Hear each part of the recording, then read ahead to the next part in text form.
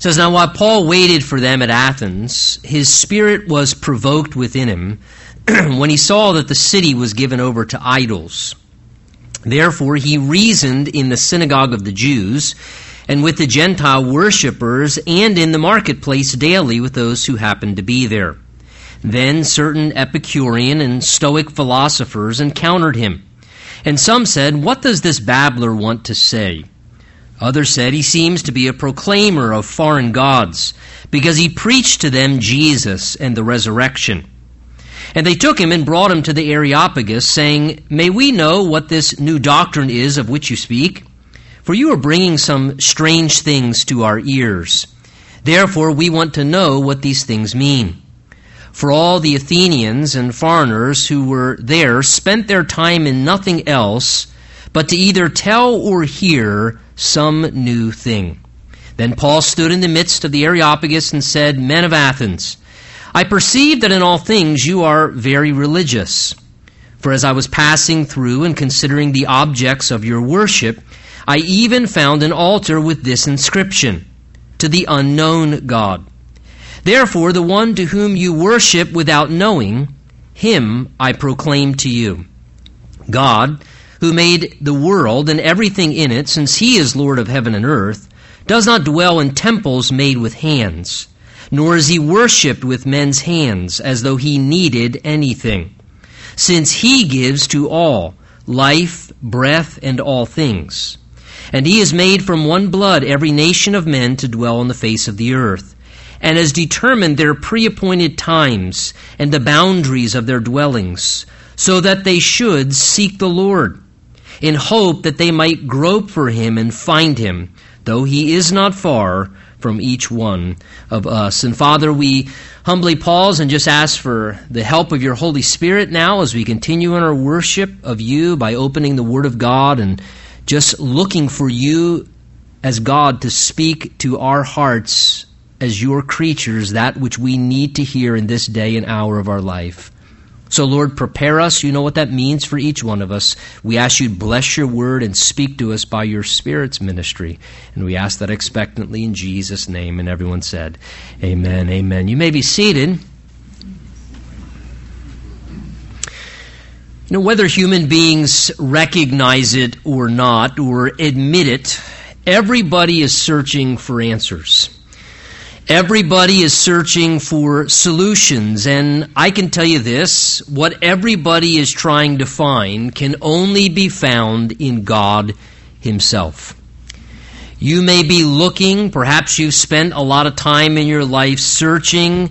Let me tell you this morning, to simplify it for you, God is the solution.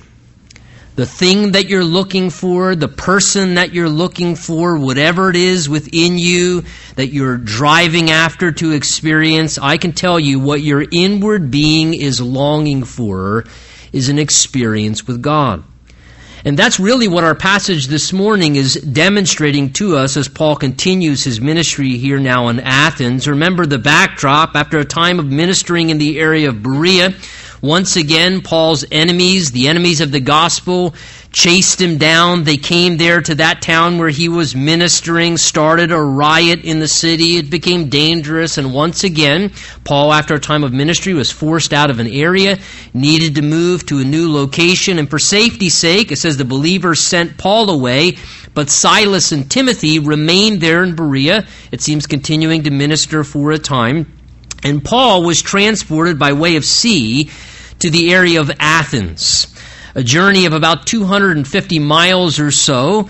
And he then from there in Athens sent for Silas and Timothy to join him, but the journey from Berea to Athens, considering that it was quite a distance, was going to take some time. Well, that's where we come to now in verse 16 this morning. If you draw your attention with me to our text, it says, while Paul, verse 16, waited for them, Silas and Timothy, there at Athens, his spirit was provoked within him when he saw that the city was given over to idols. So as Paul is in Athens, he's kind of in a holding pattern, if you would, waiting there.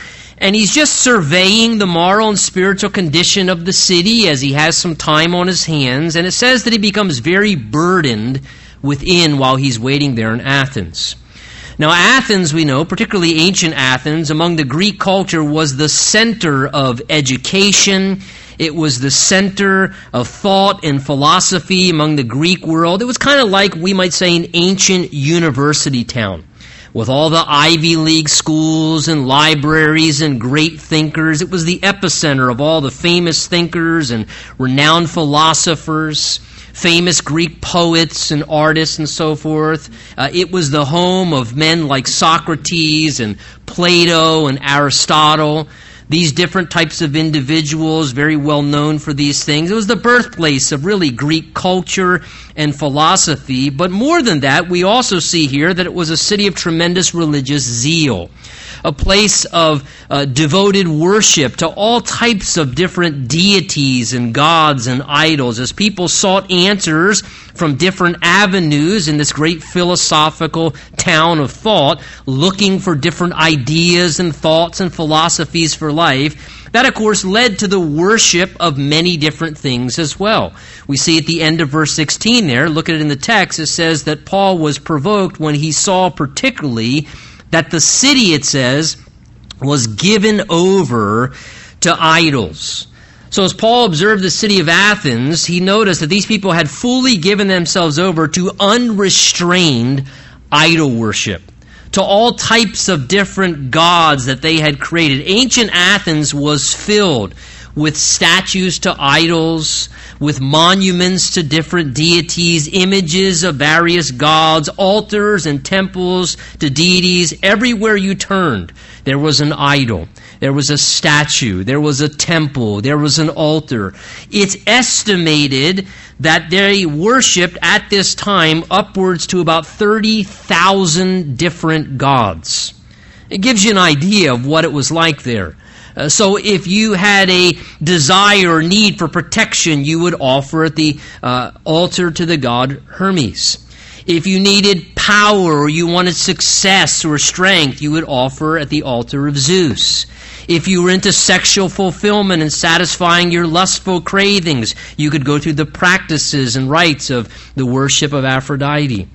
And basically, quite honestly, they had a god for virtually everything.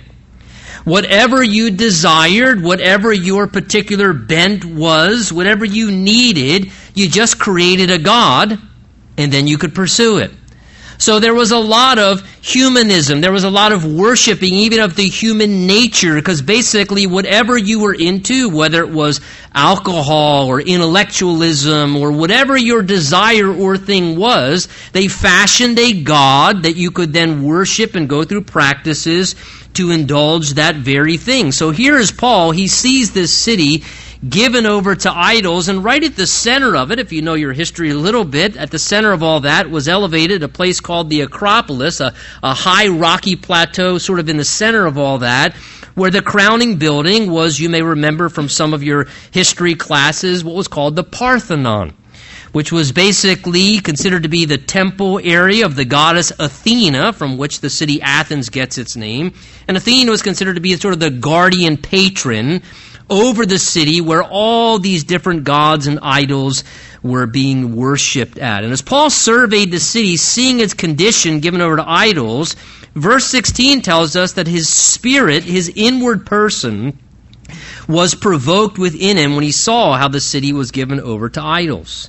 That word provoked that's used there speaks of how Paul was stirred with concern, and the language almost indicates even a sense of anger or agitation within.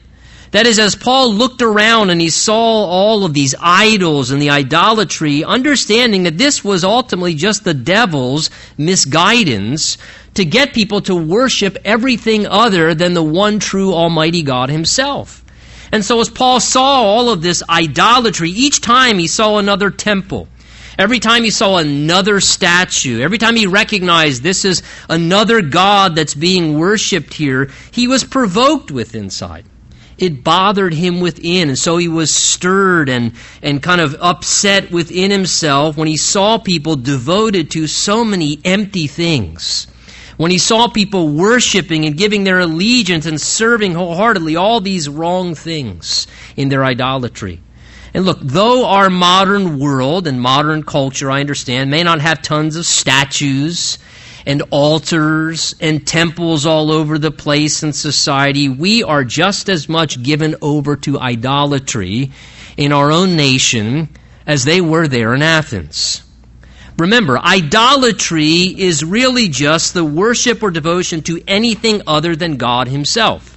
That's what idolatry is. An idol is anything that is the master passion or main devotion of a person's life instead of the one true Almighty God himself. That's what idolatry is.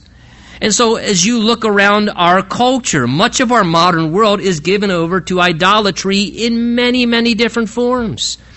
Whether it's people who, idolize themselves or idolize the way they look, or, they have idols of this pursuit or that habit or some pleasure or entertainment or substance or, again, their career or their intellect or whatever it may be. Idolatry can come so many different forms. And we are created to worship, and so we're going to worship something. Everybody worships something. And to what degree we don't worship the one true God as our master passion and submit ourselves to the lordship and allegiance of Jesus Christ himself, we're going to have idols in our lives.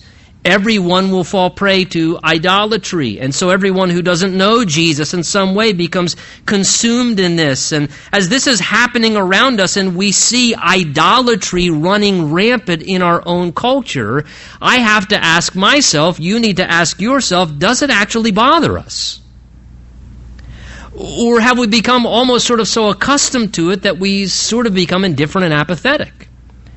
As we look at people consumed in idolatry in America and idolizing all these other things, does it actually provoke us within? Does it stir us anymore? Does it agitate us? Does it bother us that the devil is misguiding so many people? Or we just sort of accept, well, that's just kind of how things are. It's just kind of everybody's into their thing. And does it just kind of become something that we become indifferent to?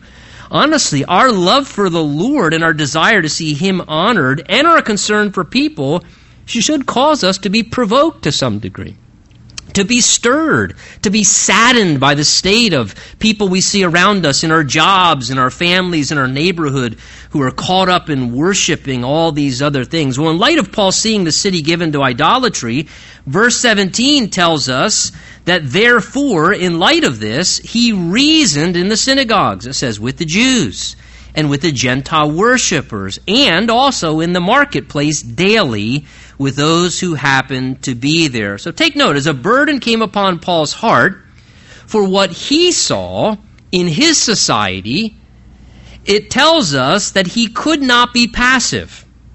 When Paul surveyed his city, when he took notice of the conditions around him with people, his concern for the spiritual condition of people prompted him to do something to engage in ministry activity. He took active, intentional efforts to try and reason with people spiritually, to try and show people some light in the midst of the darkness, to try and reveal to people what they were missing. It says there in verse 17, look at it, it says, he reasoned with the people, both in the synagogue as well as in the marketplace, to give people a reasonable understanding of spiritual matters. That's that same term we saw last week in our study, reason there. It's actually the term in the original language which means to dialogue.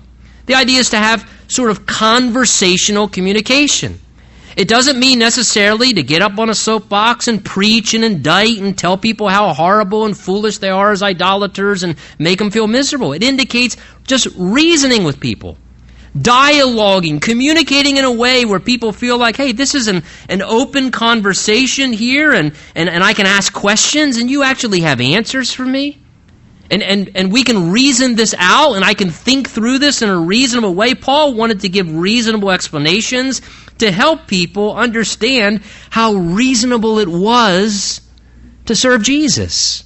How reasonable it was that we actually are all sinful and that we have some need of forgiveness in our life, that there is an eternity after this life. And so Paul sought to reason with people about spiritual things. He did it both formally and informally. Formally, as we've seen many times in the book of Acts, he went into the synagogues with the Jews and the God-fearing Gentile worshipers there, and he took opportunity as a visiting rabbi, knowing that he'd be given occasion to speak typically from the Scriptures, and they had a basic Old Testament basis. So Paul would try and reason with them and show them how Jesus of Nazareth fulfilled the prophecies and the pictures in the Old Testament, and how he indeed was the Christ, to help people who were already seeking God to better understand with clarity what they needed to see.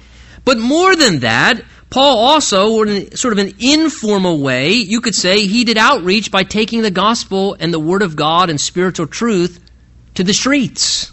Do you see what it says at the end of verse 17? It says he also went and reasoned in the marketplace daily with those who happened to be there.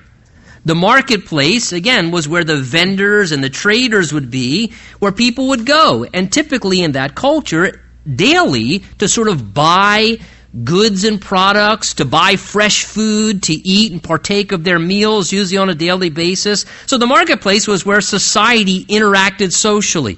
It was, if you would, like the food court. It was the mall.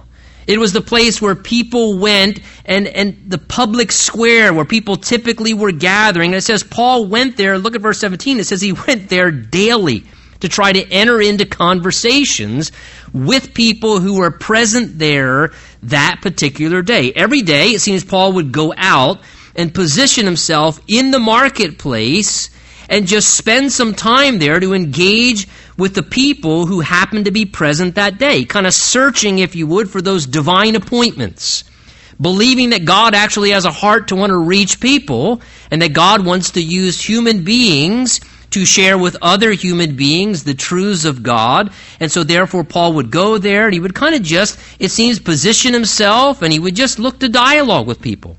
He'd look to have conversations with people and just talk with them, but to do it intentionally, to then have a conversation and then be intentional and try and turn the conversation towards spiritual things and actually something meaningful. To be the one in the midst of conversating, to maybe ask a leading question or just to probe about the things of God and to lead a conversation towards spiritual matters in a very simple way of just loving, friendly dialogue, reasoning with people.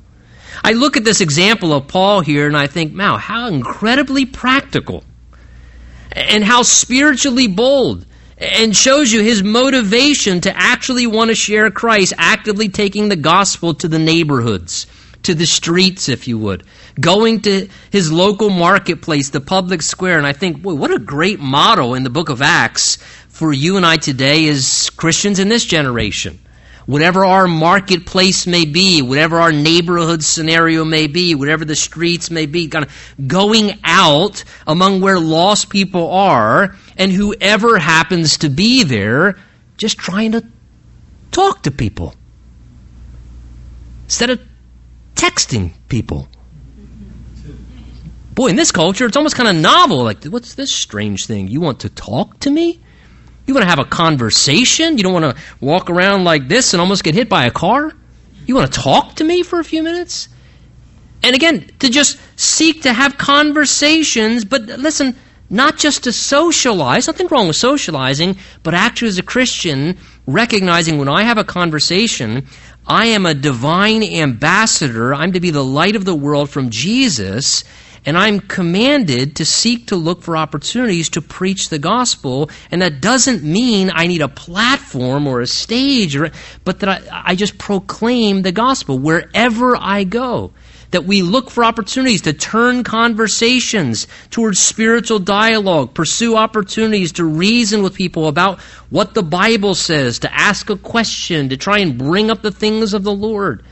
It's amazing how God can honor that if we're open to it at times. And look, folks, as I said at the beginning, people are always searching. One thing I can tell you with everybody, everywhere you encounter in this world, everybody's searching. And here's the second thing I can tell you. You actually have the answer they're looking for. You have the one thing everybody is looking for. God, Jesus, the Word of God, which is truth.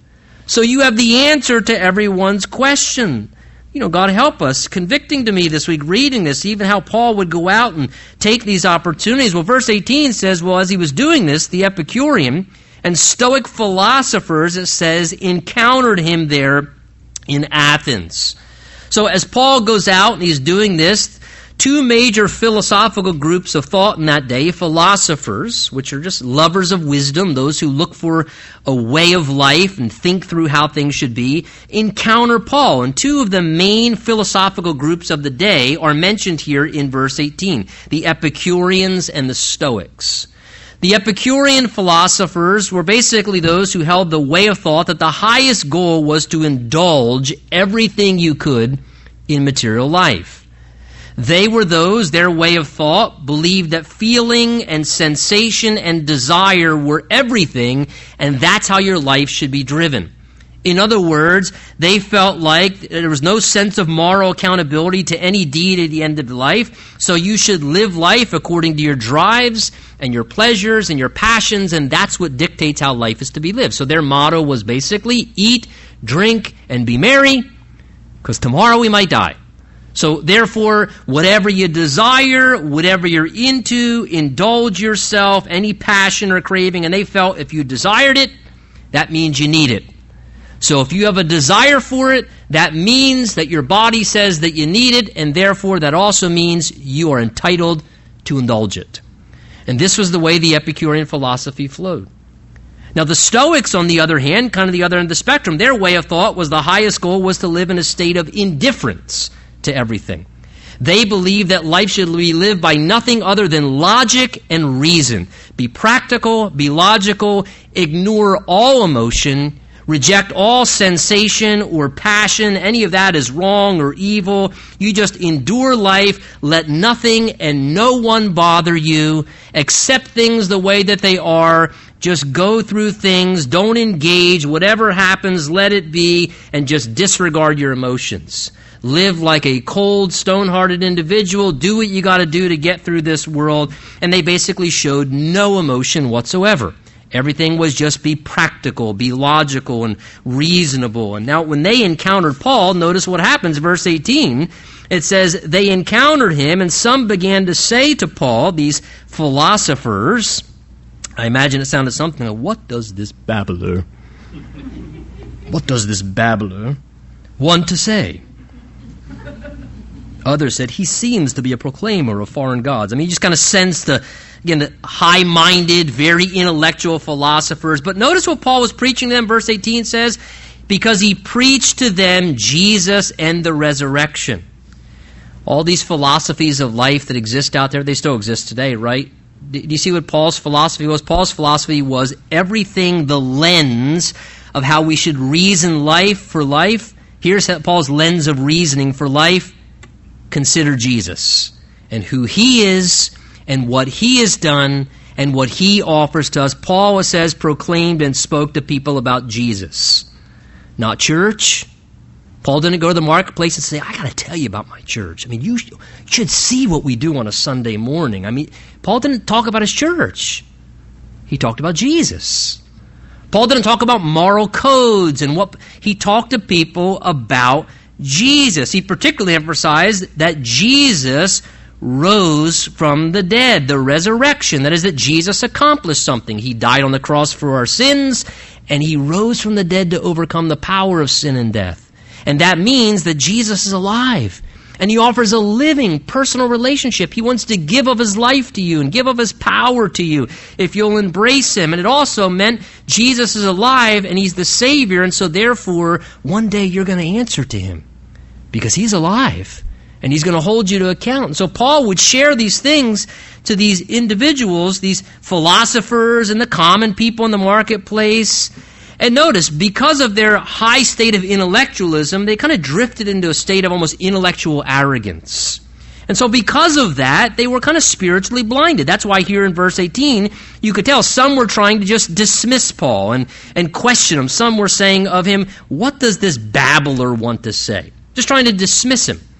The word babbler literally there means seed picker. And it was a common slur in that day. The indication of a seed picker is how a bird would go around and pick up bits of seed, was that people who weren't smart, deep thinkers, that's what they did. They were like seed pickers of thought. They would go around, they'd pick up a little bit of this guy's thoughts and a little bit of that guy's ideas, and they'd steal from all of us smart guys, and they'd try and come up with their own philosophy because they're not smart enough like us deep philosophical brains. And so that's what they're at. Paul, you're just a seed picker, man. What? And so they're insulting Paul. Others said of Paul, he appears to be proclaiming a foreign god. What is this guy trying to announce a new god? Doesn't he know this is Athens? We know gods better than anybody. We got 30,000 of our own gods. Who is he coming here trying to bring a new god to us? And sadly, look, isn't it true? Sometimes the greatest thinkers struggle the most with hearing and seeing spiritual truth. Sometimes the people who are the smartest and most intellectual, brilliant, educated people can be the absolute most difficult individuals to reason out simple spiritual truths with, because they overthink everything. Their intelligence actually becomes an obstacle for them, a stumbling block, because they overthink things so much, and their idolatry of education and their own mind. Oftentimes, look, the worship of the mind can blind the heart. And we need to pray for people like that. And we need to find ways to reach them with reason and logic, but it's very sad when somebody thinks they're too smart for God. Romans chapter 1 says that those who profess themselves to be wise can, from God's perspective, actually become fools spiritually, because they miss the simple claims of the Scriptures and the Word of God. And sadly, in response to Paul's preaching, you'll see at the end of the chapter, most of these deeply intellectual people, they mocked and they just dismissed Paul. And they didn't really want to hear what he had to say. But yet their intelligentsia does make them a bit curious, so they're going to give Paul a platform. Look what happens, verse 19. It says, they then took Paul, brought him to the Areopagus. Now the Areopagus, also called Mars Hill, to the god Mars, to where the temple was for that. But the Areopagus, more than that was the place where all of the great thinkers and philosophers would assemble for their council meetings.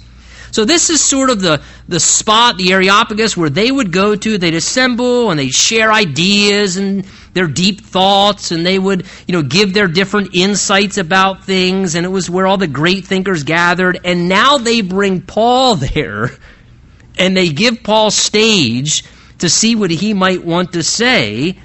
It says, verse 19, they bring him to the Areopagus and say, "May we know what this new doctrine or teaching is of which you speak? For you are bringing some strange things," they say, "to our ears. Therefore, we want to know what these things mean." So they say, we'd like to know, what is this new teaching you're trying to bring about? What is this new idea you're trying to introduce? This Jesus and a resurrection and a Savior. To them, interesting, it sounded strange, foreign. Some man is back from the dead, and it sounded peculiar to them. They had never heard anything like it. So they say, what does this mean? We want to know what these things mean. Well, therefore, verse 21 says, "For all the Athenians and foreigners who were there," notice, "spent their time in nothing else but to tell or to hear some new thing." So take notice, here the Holy Spirit gives to us why, the reasoning, why they actually were so curious to understand what Paul was saying, even though they called him a babbler, a seed picker, they didn't seem to have any real reverence or respect, but they were still so curious. What is this strange thing you're trying to tell us about? And verse 21 tells us the reason why they were so curious, because the Athenian people were characterized and known for something. Do you see what it is there in verse 21? It says, those who were there spent their time in nothing else but either to tell or to hear some new thing. They were a people who were characterized by spending their time always trying to pursue more information.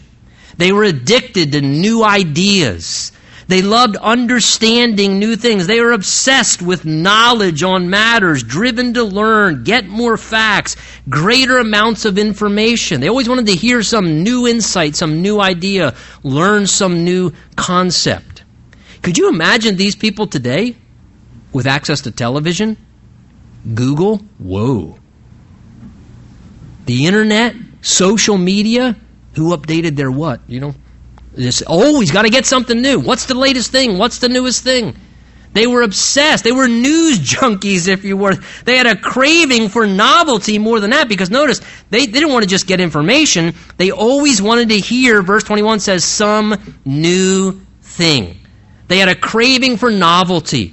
They always wanted to discover the newest idea, the newest insight, obsessed with spending time. What's the way everybody's thinking now? What's the current trend of thought out there? Is there some new perspective that's been developed? Has somebody got a new agenda, a new policy? What's the newest perspective? This is what the people were characterized by. And again, folks, today there are many people living like the Athenians, characterized by the exact same things, the same drive. There are people who are literally addicted to acquiring information. They make steam come out of Google's drive engine. Right? Got to learn something new. New insight, new idea. I need more information. And just constantly always got to learn everything about everything. And they're just addicted to information and learning and news and acquiring, understanding what's going on. And they're always searching as well. Many are always searching to find what's the newest thing, as I said. I mean, I don't do social media, but those who do social media, it shocks me how addicting social media can become for people. I'm not saying anything wrong with it, but the obsession with kind of the same thing. They hear some new thing. Who's on vacation where? My family does social media, so I hear all the time. Guess who's in such and such a place? I don't care where they're at.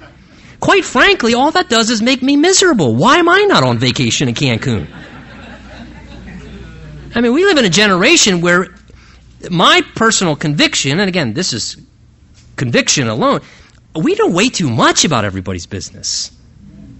There was a day when I didn't know who was where and what they were doing and what they had on that day or what they were eating for lunch or what they were drinking at Starbucks. I don't care.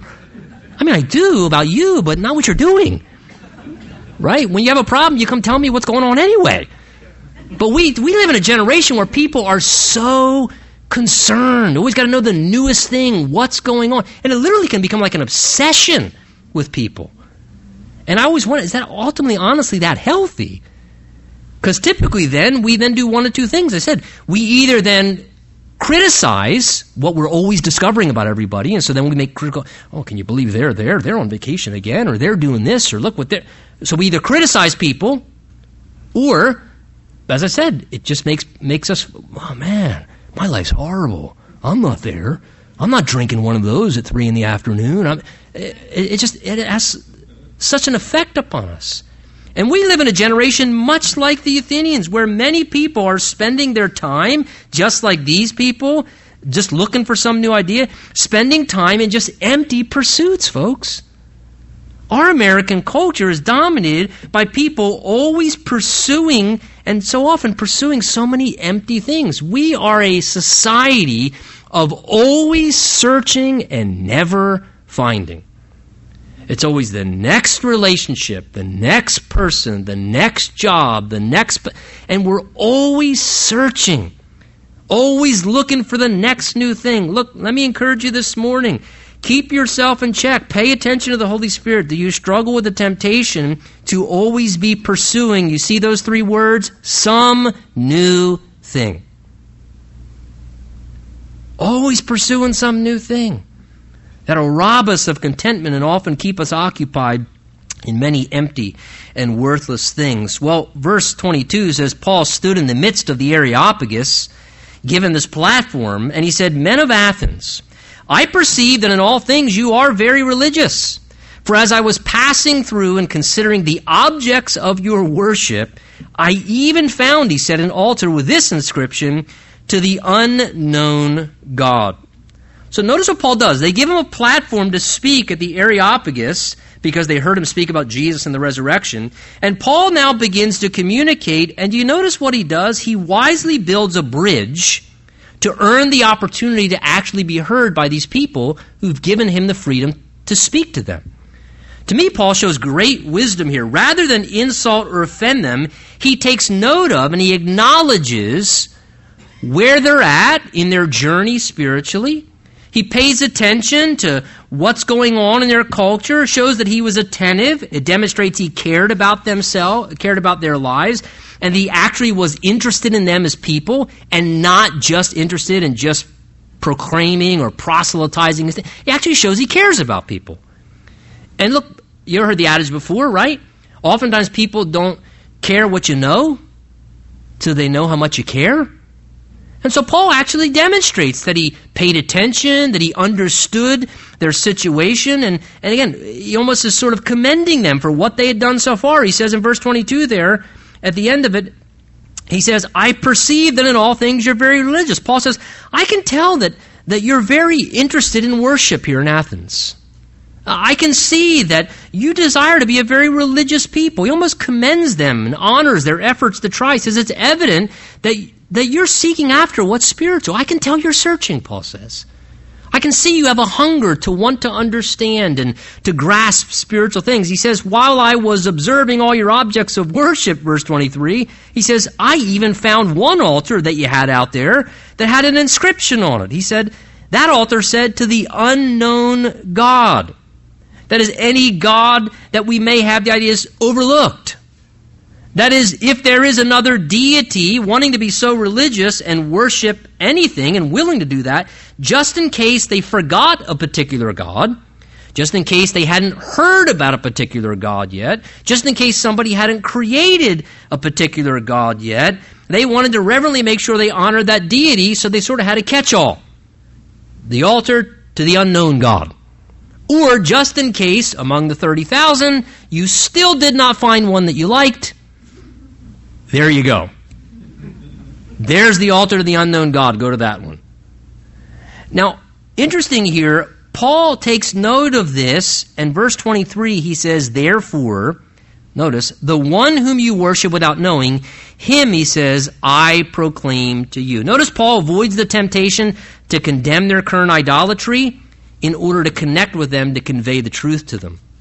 That's what he does here. He does not indict them for their error or insult them for their ignorance. Think of all the things Paul could have said at this moment, and he didn't say. He didn't start out with, you are the most idolatrous people I've ever met in all the European area.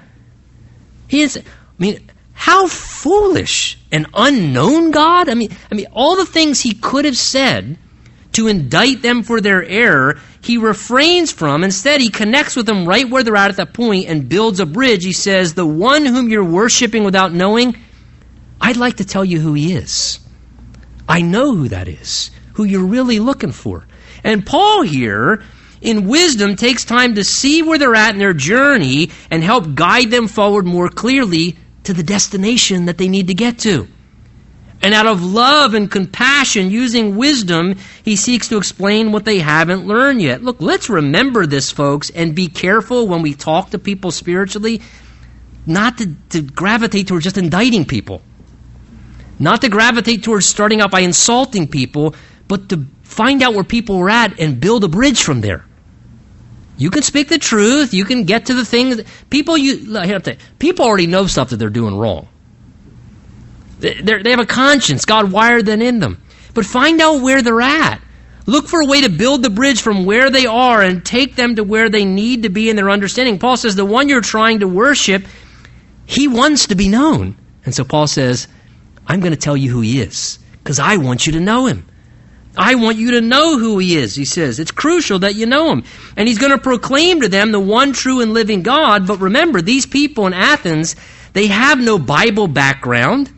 They haven't had a basis in the Old Testament scriptures or an upbringing in church. So Paul pays attention to where they're at and he realizes, I need to start with general revelation because these people don't have a whole lot of basis. So he says, the one whom you don't know, I want to proclaim him to you. Verse 24, this is who he is, Paul says, God, who made the world and everything in it, since he's Lord of heaven and earth, and he does not dwell in temples made with hands. So everything that exists in nature and has been designed, Paul says, it's been brought into existence by God.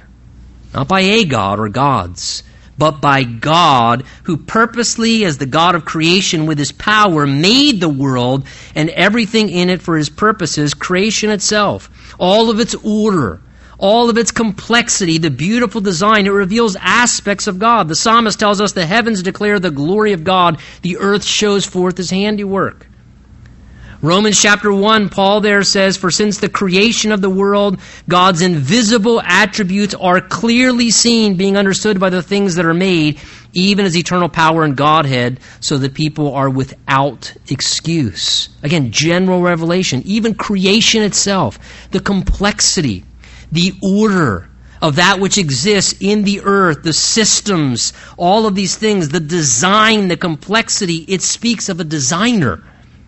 You can't look at it being reasonable and not realize how could all that complex design and order exist unless there's a designer behind it, a programmer, someone who set it into order with the complexity that it has. And if God made everything and all that's in the world, that also means that he made everyone. And this is the point Paul's getting to. God made everything that exists, and Paul says, therefore, you and I have a creator, he's trying to tell them.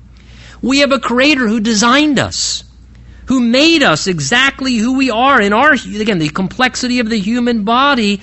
And Paul wants them to understand, like Psalm 139 says, that you dwell on this earth because God made you and put you on the earth. And it's not some weak God that dwells in one of these temples that people are making by their hands. It's a God that fashioned you with his own hands. And he made you exactly the way you are. That you have value and purpose, unique and specific reason for your existence. That as a human being, you're not an accident. You're not a manufacturer's defect. You exist by God's purposeful design. You exist because God created you specifically, and he loves you, and he has a plan and a purpose for you. From the moment that you were conceived, he knew about your life, but that also means this: you owe your life to God because God created you. And he says, so God is our creator, and he's also the one who's the Lord of heaven and earth, that he's ruling over all things. Everything's under his authority, and so we ourselves should submit to that very thing. He says, because God is so great and awesome, he's not limited to locality, dwelling in a temple made with hands. Again, the Bible says the earth is his footstool, that he spans the universe with his hand. We can't limit God to locality, nor can we limit God to our own little human reasoning. God is who we make him up to be as we create him according to our own hands and our own designs. People may have a concept of God, but many of people's concepts of God is a wrong concept. God is who he is. He's the one true and living God. And Paul says, going on verse 25, nor is he worshipped with men's hands, as though this God, our God, he says, needed anything. So he represents God as self-sufficient, the self-existent God. The God who needs absolutely nothing. God is not worshipped, ultimately, he says, by the things that we give and offer and provide with our hands, because God has always been, and God honestly needs nothing from man. He wants to give everything to man. God created us for himself. Now, this is an important truth to remember, folks. God is not needy. He's not dependent upon humanity. It says, as though God needed anything. Now, it's hard to watch some versions of Christian television and not think that God doesn't need some stuff.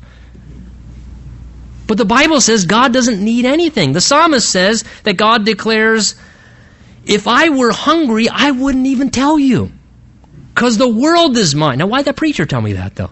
But God says, I wouldn't tell you. He might have told you that. But God says, the world is mine.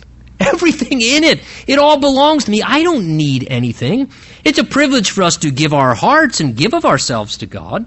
But that's a privilege. We're honestly only giving back to him what belongs to him. But God needs nothing from us ultimately, and we need to remember that very reality. More than that, he says God is the powerful supplier of all things. He says he's the one that gives to all life and breath and all things. God's given everything to us. He sustains everything. He says he gives to all breath. That is the capability to stay alive. How many times have you thought about breathing since the Bible study started? Good thing it wasn't up to us, right? How many times do you think about keeping your heart beating? Our very life is in the hands of God. God gives to all life. Anything that came into existence came because God brought it into existence. God brought it to life. God brought you to life. God brought anything that's alive to life. God brings things to life, and God keeps things alive. And how important that we live in a reverent understanding. Therefore, Lord, my life truly is in your hands. Every breath, every moment, it is in your hands and under your authority. And more than that, verse 26, he says, and God has made from one blood every nation of men to dwell on the face of the earth. That God's an impartial creator, Paul's saying.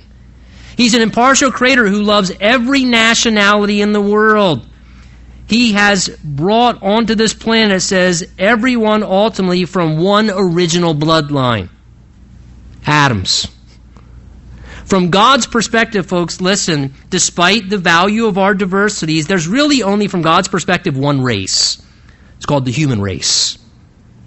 There may be diversity, but God loves every nation, nationality, and ethnic race the same as every other, and there is no superior nation, race of people that exists. God loves all equally. And he cares about reaching all equally. And that interconnection that we have as the human race, knowing from God's perspective that and our interconnection, that should help us to value people properly. And to never allow prejudice in our hearts. But to realize there is from one blood the human race that God created and that God so loved that he gave his only begotten Son for, because he wants to reach all men on the face of the earth. And that's why verse 26 and 27 concludes with saying this, and he has therefore determined their pre-appointed times and the boundaries of their dwellings, so that they might seek the Lord and hope that they might grope for him and find him, though he's not far from each one of us. Take notice what Paul does here. He speaks of how God purposely determined the exact time period and the actual location and boundaries of where we would be born and live and exist on this ball of dirt for a primary driving reason, in hope that all of those things would contribute to us reaching out and finding God ourselves personally. He says God's determined our pre-appointed times. That is the exact time God allowed you to be born in the generation you were born in, because God knew that is the best possible chance that she'll find me. God let you be born and live and go through the different times and experiences and let things happen in your life at the very time that they did, because God knew if this happens at just that time, because I'm doing all these things with that person since they've been created and knit together, that will be the perfect way at the right time they'll finally reach out for me. And they'll find me. Even the boundaries of our dwellings and where we live, the places where God has us at different time periods, all of that God's coordinating, your life experiences, everything you went through, the good things and even the really bad things, God said, but all of those things, I'll coordinate it all for one purpose, because then maybe they'll get to a place where they'll reach out, even grope or grasp for me blindly. God, if you exist, I need you in my life. And he says God coordinates all these things because his heart is to reach people. And it's not even hard to find God, because he says even if we reach blindly, we'll be found by him. And it says we'll find him though he's not far from each one of us. God's available.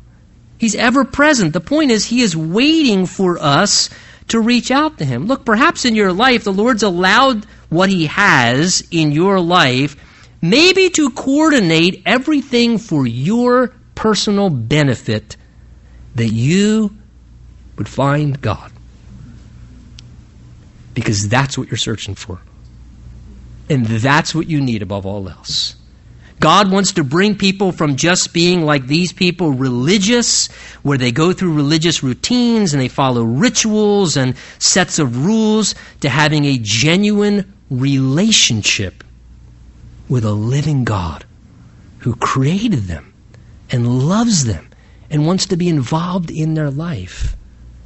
Look, how amazing to consider all that's transpired in your life. What if God was using all of those things out of his love and his wisdom, superintending, saying, I can coordinate all those things because it will bring you to a place where finally you will reach out to me and find me.